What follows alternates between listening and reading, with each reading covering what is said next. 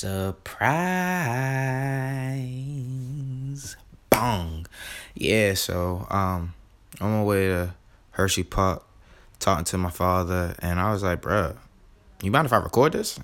And of course he was like, nah, no issue at all. So here we have a surprise episode featuring the OG, the big homie, and I'm talking about. Hope y'all enjoy. It wasn't like Big Daddy Kane, LL Cool J, Public Enemy, Rapper's Delight. Ones that got the little catchy hook to it. I ain't particularly care for it too much. Now in that era, like early rap, were you still more involved with like R&B music? Yeah, I was strictly R&B. Disco had hit a little while later on. So what were the popular groups during that time? For what, R&B? Yeah. So was that R&B, soul, funk? Was it funk on its way out, or? Nah, funk was still there because you had like the Bar-Kays, Ohio Players, Confunction, Commodores were considered funk. Some of Earth, Wind and Fire, Isley Brothers. They could get funky, but they were more R&B. Even when they started labeling, when discos came out, they started labeling R&B as disco. Anything that had a up-tempo to it during the disco era, that was R&B, they were calling it disco, and that wasn't it. Disco got a whole different sound. So wasn't like a disco, like going to a concert or a party, was actually called a disco? The clubs were called discos. There was discotheques. That's what they were calling them. And then you get like the Studio 54 and all those other clubs up in Manhattan. Did you go to any of that? No. Wasn't old enough. Well, I was old enough. Just didn't go. They did big drugs in there. Yeah. Big drugs. I wanted to go to Studio 54, but just never. I don't know. I wasn't no party club person, so. So was that like a upscale kind of thing, like going there, like? I really don't know. I don't think it was that much. I don't know. I think it's pretty much like everything else was back then. If they decide to let you in, you come in. If not, you keep it moving. You got the doorman. Because the stuff that I read on like Studio 54, it's kind of like, it seemed like a celebrity vibe kind of thing, like. More or less, but you still can get in there. It's probably like certain nights you can get in. All right, so like back to like that era, like transitioning into like from the 70s to the 80s, that music transitioning into like rap or hip hop was I always hear that people weren't receptive of it, like kind of like how people like old heads look at 90s hip-hop, people look at like mumble rap. Like, was it the same kind of thing, like kind of like shun rap at the time? Yeah, I would say yeah. But if you like music, then you was more acceptable to it. Some of it was good, some of it was crap. You know what's crazy? Rakim and Eric B and Rakim on tour right now. They were just in Baltimore this past week, and they had Yo-Yo open up for them. Really? And then Yo-Yo brought out JJ Fad. Really? So it's kind of like, I was looking at that, like, I only really remember Yo-Yo having one real song. And outside of that, I was under the idea that Ice Cube wrote everything. Ice Cube discovered her, right? She was Ice Cube's artist. I thought they had some sort of relationship. Well, I never.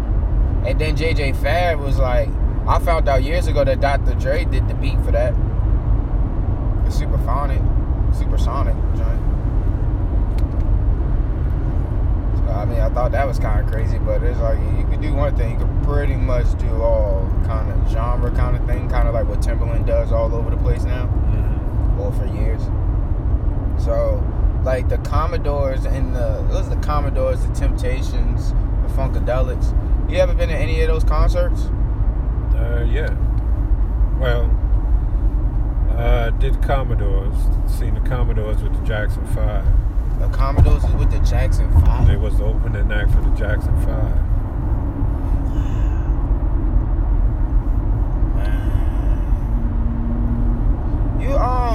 You've been to the African American Museum. Oh, he's fast. Do you remember going past like where they had like the record contracts and how much they were getting paid, like in the 60s and the 50s? No, I didn't see that. Oh man, they was getting paid nothing. Like $20, $60, something crazy like that. It was sad. I forgot who contract it was that was in there, but they had like the boots. It was like on the same floor as like the Bootsy Collins stuff. Yeah, the mothership. Yeah. So have you heard Taylor Swift version of September? Yeah. It's a lot of black people. Well, crying.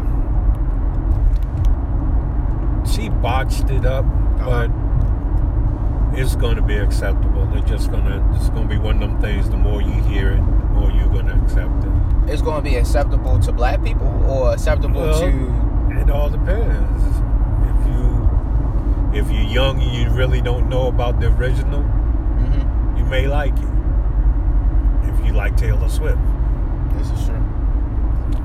I remember years ago, somebody that said, or it might have been just last year, somebody was like, the way that history is erased in like the last 10 to 20 years, by the time another 25 to, let's say, 40 years, they will make it seem like Tupac was white.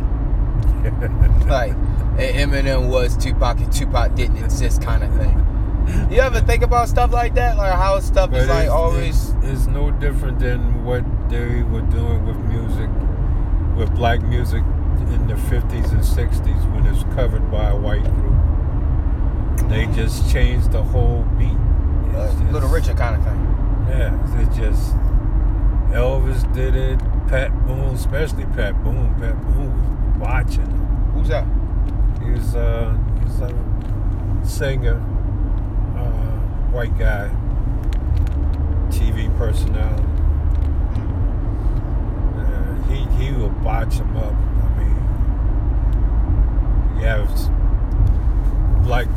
black artists with nice beat, and then he just come in there with that snap. Yeah, that snap. Oh, so like on the movies, how they typically have like they'll show like, I don't remember what movie it was. You know how the black comedians mock the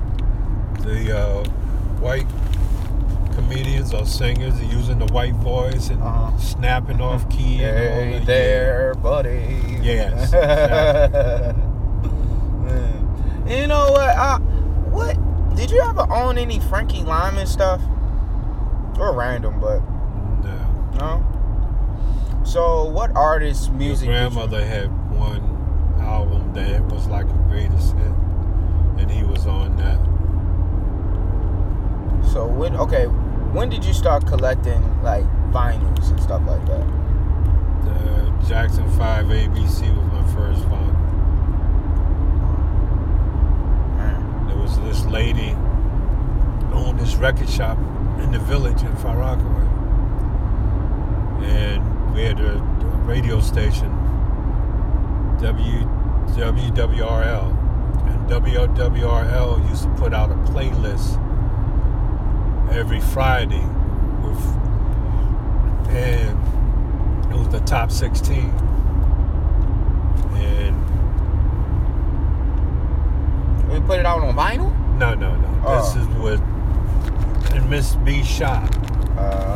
There was a playlist, and they would every week they would print out a copy of the top 16, and they would move up and down the list. Some will fall off, some will stay at number one, some will, go all the way down to 16 until they fall off. New artists that come in at number one and so forth. But I will buy my records according to the playlist. So whenever a new one come out, then I'll get that. Then I got into reading this publication called Cashbox. Cashbox have all the industry information on it, from the R&B to pop to rock. They would go into talking about the producers, the arrangers, the writers, the artists, and then certain arrangers or certain producers I would follow. Like, for instance, what's his name?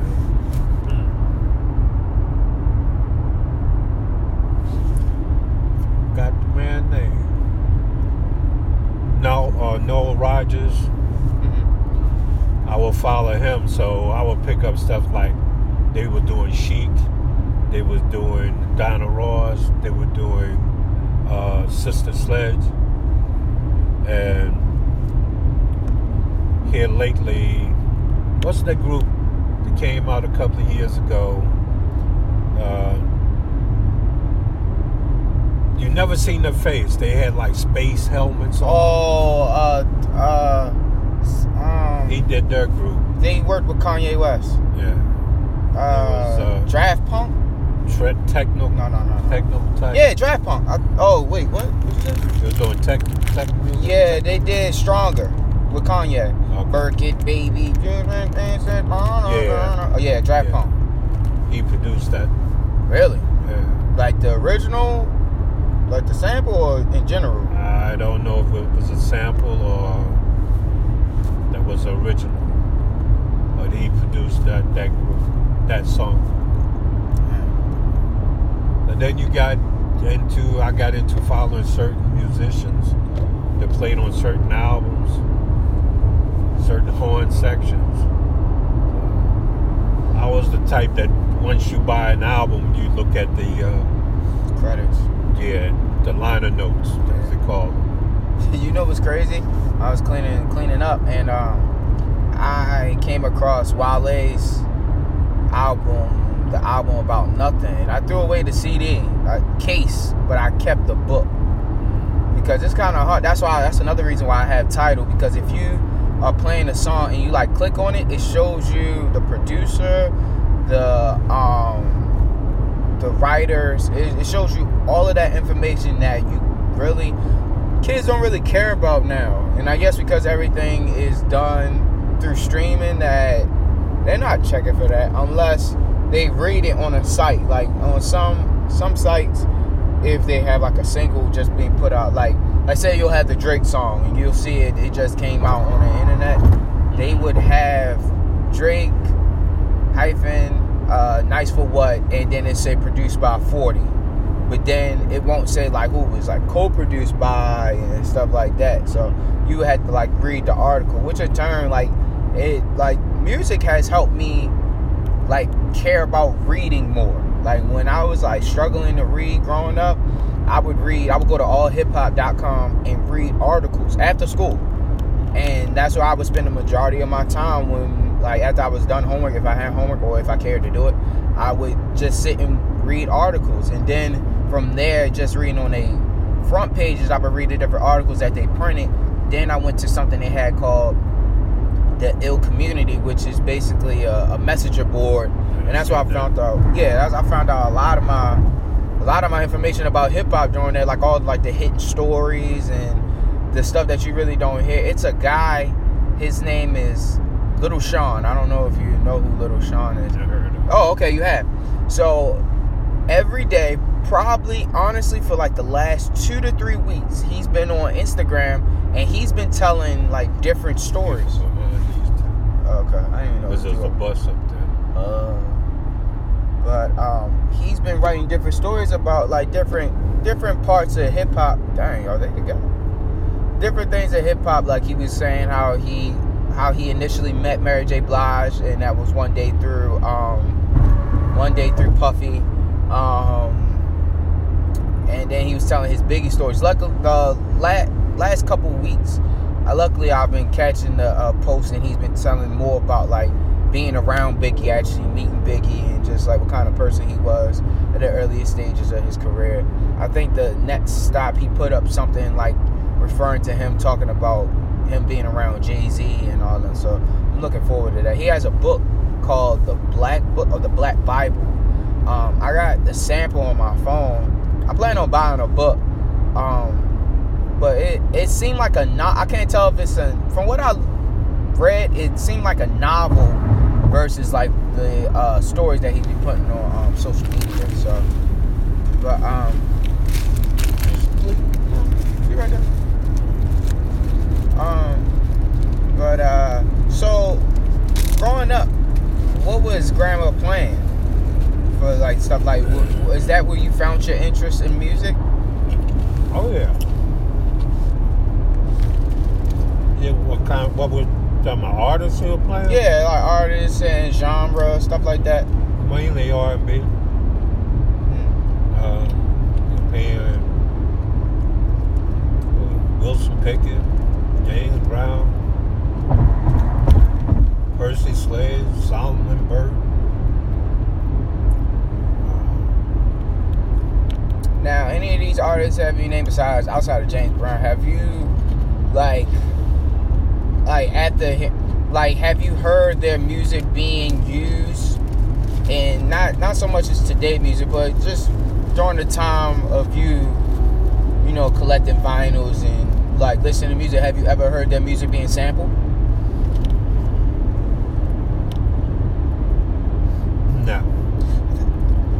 You think because some people don't really, just never got around to it, or the samples, or people charge an arm and a leg for samples, as they should, but still, like, that's why a lot of songs don't make albums. Not that I can recall.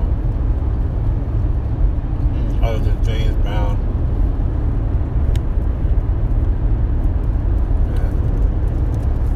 Yeah. They may eventually. Yeah, it just it just didn't catch people's eye or ear yet. But I think a lot of people are trying to get away from samples because of cost so much. But yeah. So how are people making beats then? Yeah, I mean, they sample, but I mean, they have like the drum sets and kits and stuff like that, but it's a lot of.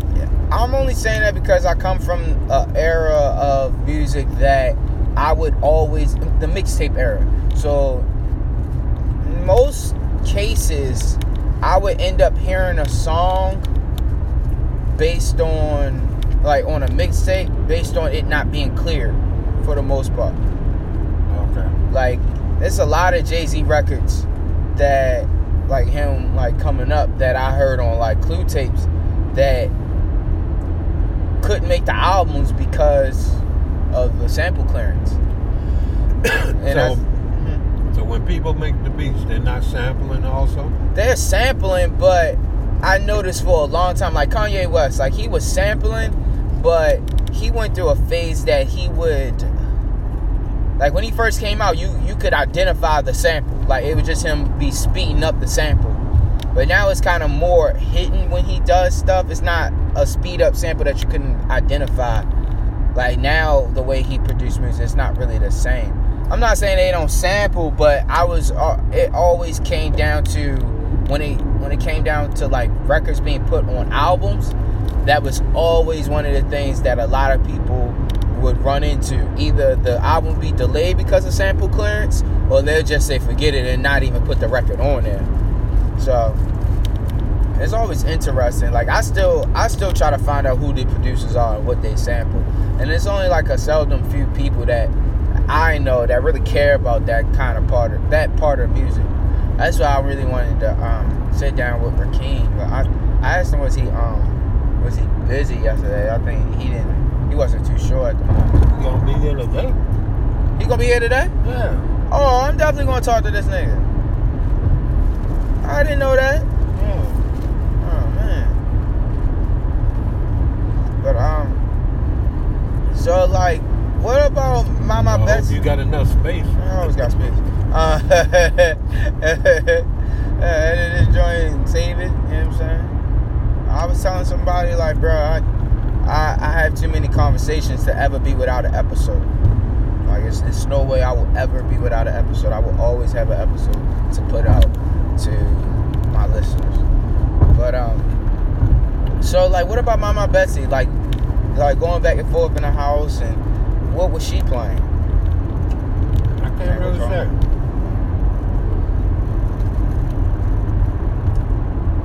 I can't really say what Mama Betsy listened to. I just remember what the mommy and the aunts played. But they had one of those long stereos in the front room. Mm-hmm. Where you stack the records on.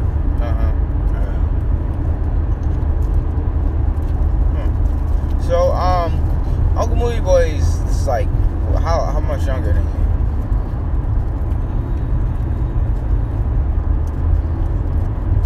Maybe a good 12 years apart, something like that. Alright, so but Uncle Movie Boy pretty much grew up in the hip hop era. No, we're not 12 years apart. We 9. Doing that new math. About 9. Nigga said I'm doing that new man. So, but he pretty much grew up in the hip hop era. Oh yeah. So like what? By that time, you were out the house though. By the time he was like 15, 16. Him and Toya was trading music back and forth. Oh yeah. So for the most part, him and Toya trading music is kind of like me and Kaylin trading music. He'll come down here and hear something that Toya got and take it. And he'll bring some reggae down. I've learned to appreciate reggae. And they take and switch off on that.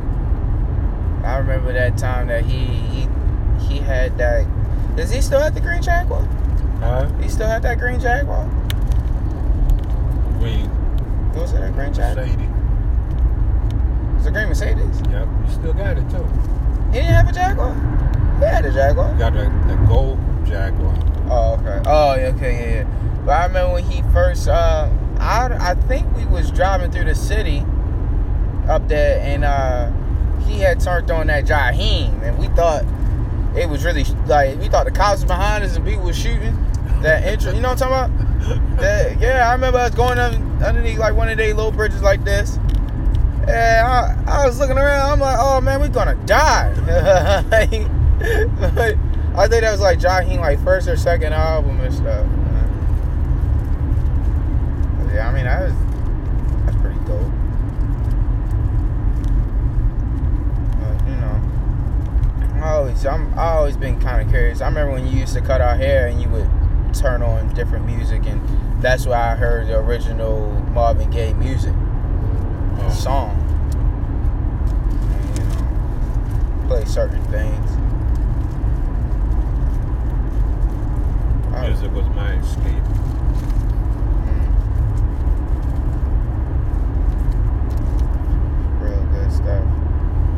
I think the company I liked the best was Philly International. What was that? That was with the OJs, Harold Melvin, Blue Nose, Billy Paul, 3 Degrees,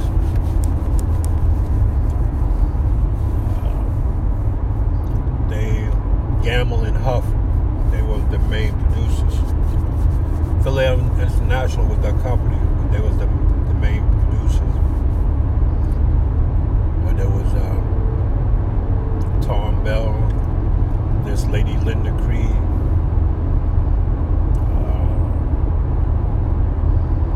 even the OJs.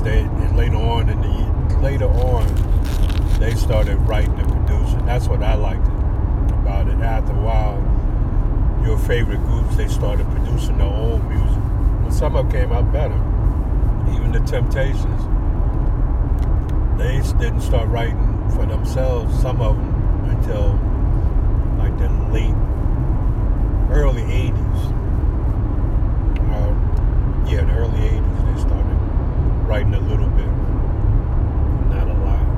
What out of that era was like good to you though, in comparison to their older music? Like, what out of that era, them writing their own stuff, can test the what's the test of time or something? There's only one album that they really stand the test of time. That they really wrote a lot on that I liked. It was called Tall T. That album. Call it Tall T was the name of that album? I think that was the name of that album.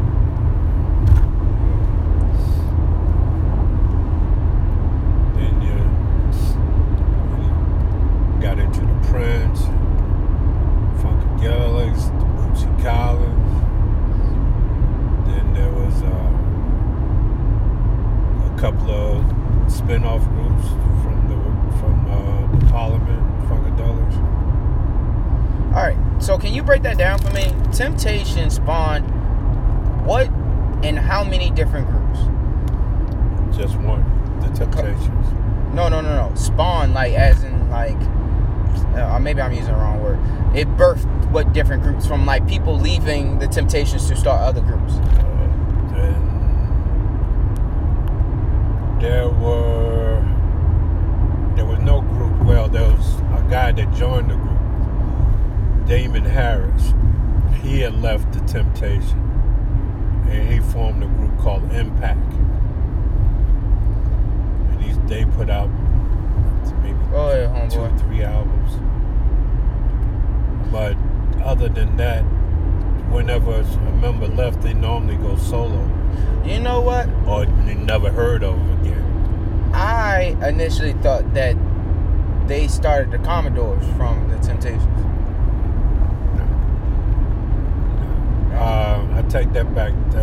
Dennis Edwards, he took and formed the Temptation Review. So that was just a review. Yeah, because really, that's how it came about. Because they started to get sued by the original groups, because they was using the name. They was using say Dennis Edwards, the Temptation featuring Dennis Edwards. They couldn't use that. They couldn't use the name Temptation. But if they put Temptation Review, it's a whole different group. That's just like it's a guy that we grew up with in Redford. He sung for the group The Persuaders. Okay. He joined the Persuaders late 90s, I'm going to say. But then he left the group. He left the group along with 2 original members. But somehow or another, the remaining members had control of the name. So they was going out as the Persuaders. Showtime, Anthony Raleigh was the guy's name, but he was known as Showtime. So they was going out performing as the Persuaders. Then they got an injunction. So they had to stop. So they started to go out as the Review. And most of the groups now, where they had ex-members, still wanted to go out and perform under that title, but they had to put Review in there in order not to get sued and whatnot. But like I said, Dennis Edwards, David Ruffin, and Eddie Kendricks, they formed a group as far as performing. I don't think they recorded anything. Dennis Edwards and I'll take that back. Eddie Kendricks and David Ruffin put out an album together. and they toured together. So those were the three you would consider three groups that was a branched off from the Temptations. Okay. But other than that, whenever their member left, they would go solo, or you never heard of them again. The three that really took off was Dennis Edwards when he went solo, David Ruffin when he went solo, and Eddie Kendricks when he went solo. And like I said, Damon Harris when he joined the group Impact. That was about it. The rest of them, you don't hear from them no more. Yeah, but there have been so many members, I stopped counting.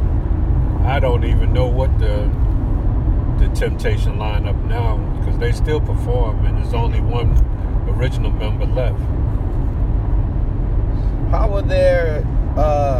How did you feel about their solo projects? They were good.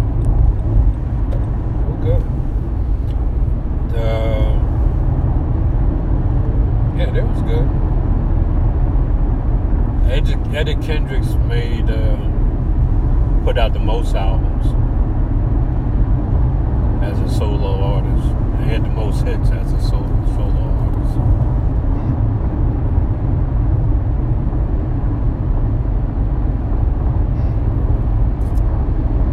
So what can you tell me about like the Commodores? Commodores, right now there's only 2 original members. A lot of people don't know in the early albums, Lionel Richie didn't sing lead on a lot of those songs. Yeah. Even on Brick House. He wasn't the original lead singer on Brick House. But as he became more popular, he stood out in the forefront singing on Brick House and a lot of other songs. Lionel Richie was the saxophone player and background singer. Really? Yeah. In the beginning. But he was the writer, though. He wrote a lot. After this guy, Anthony Carmichael, he was a producer, writer. When he stopped producing for the hits wasn't as plentiful as they were in the beginning. But yeah, Walter Orange, he was a drummer. He did a lot of the lead singing on the early hits.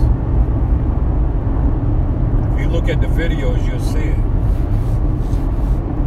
Then all of a sudden Lionel Richie, because they sound almost the same. Then I would say the later years, Lionel Richie became the lead singer. Everybody else had a little part in there. They fired one guy. Can't call his name. They fired him because he refused to go to, if I'm saying the story right, he refused to go to South Africa because because of apartheid. So, and they took and fired him. So it's like one of those Bobby Brown issues. He got to go. Okay. Do you feel like they were like New Edition? They're always like kind of like, I guess every generation has a Jackson 5 kind of vibe. Do you feel like they were like that? For, you know how Jackson 5 had like, it was a Jackson 5, which was the Jackson 5 for one era. For that next era coming up, do you feel like New Edition filled that void for the younger generations at that time's Jackson 5? You get what I'm saying? But they wasn't on the same level as the Jackson 5. Popularity, right? So like, but I guess like a soul, R&B boy band kind of thing. They filled that void. Yeah, they could have done better with that. I would, you know what I would like to see? I would like to see a New Edition Vegas show. You know, I'm surprised they never did that. Like, I feel like they would make a lot of money. Oh, yeah. Kind of like, I mean, Boys the Men do it. Yeah. You know, so. I would like to see them do a show. I believe if they do a show, I believe if they do a Vegas show, I believe they can pull it off for at least a year. They give a lot of people residency out there. There's so many different rappers. I know Fab has a residency in Vegas for Dreas, and I think Chris Brown has the same residency or had it at one time. I'm supposed to be going to Vegas next month, actually.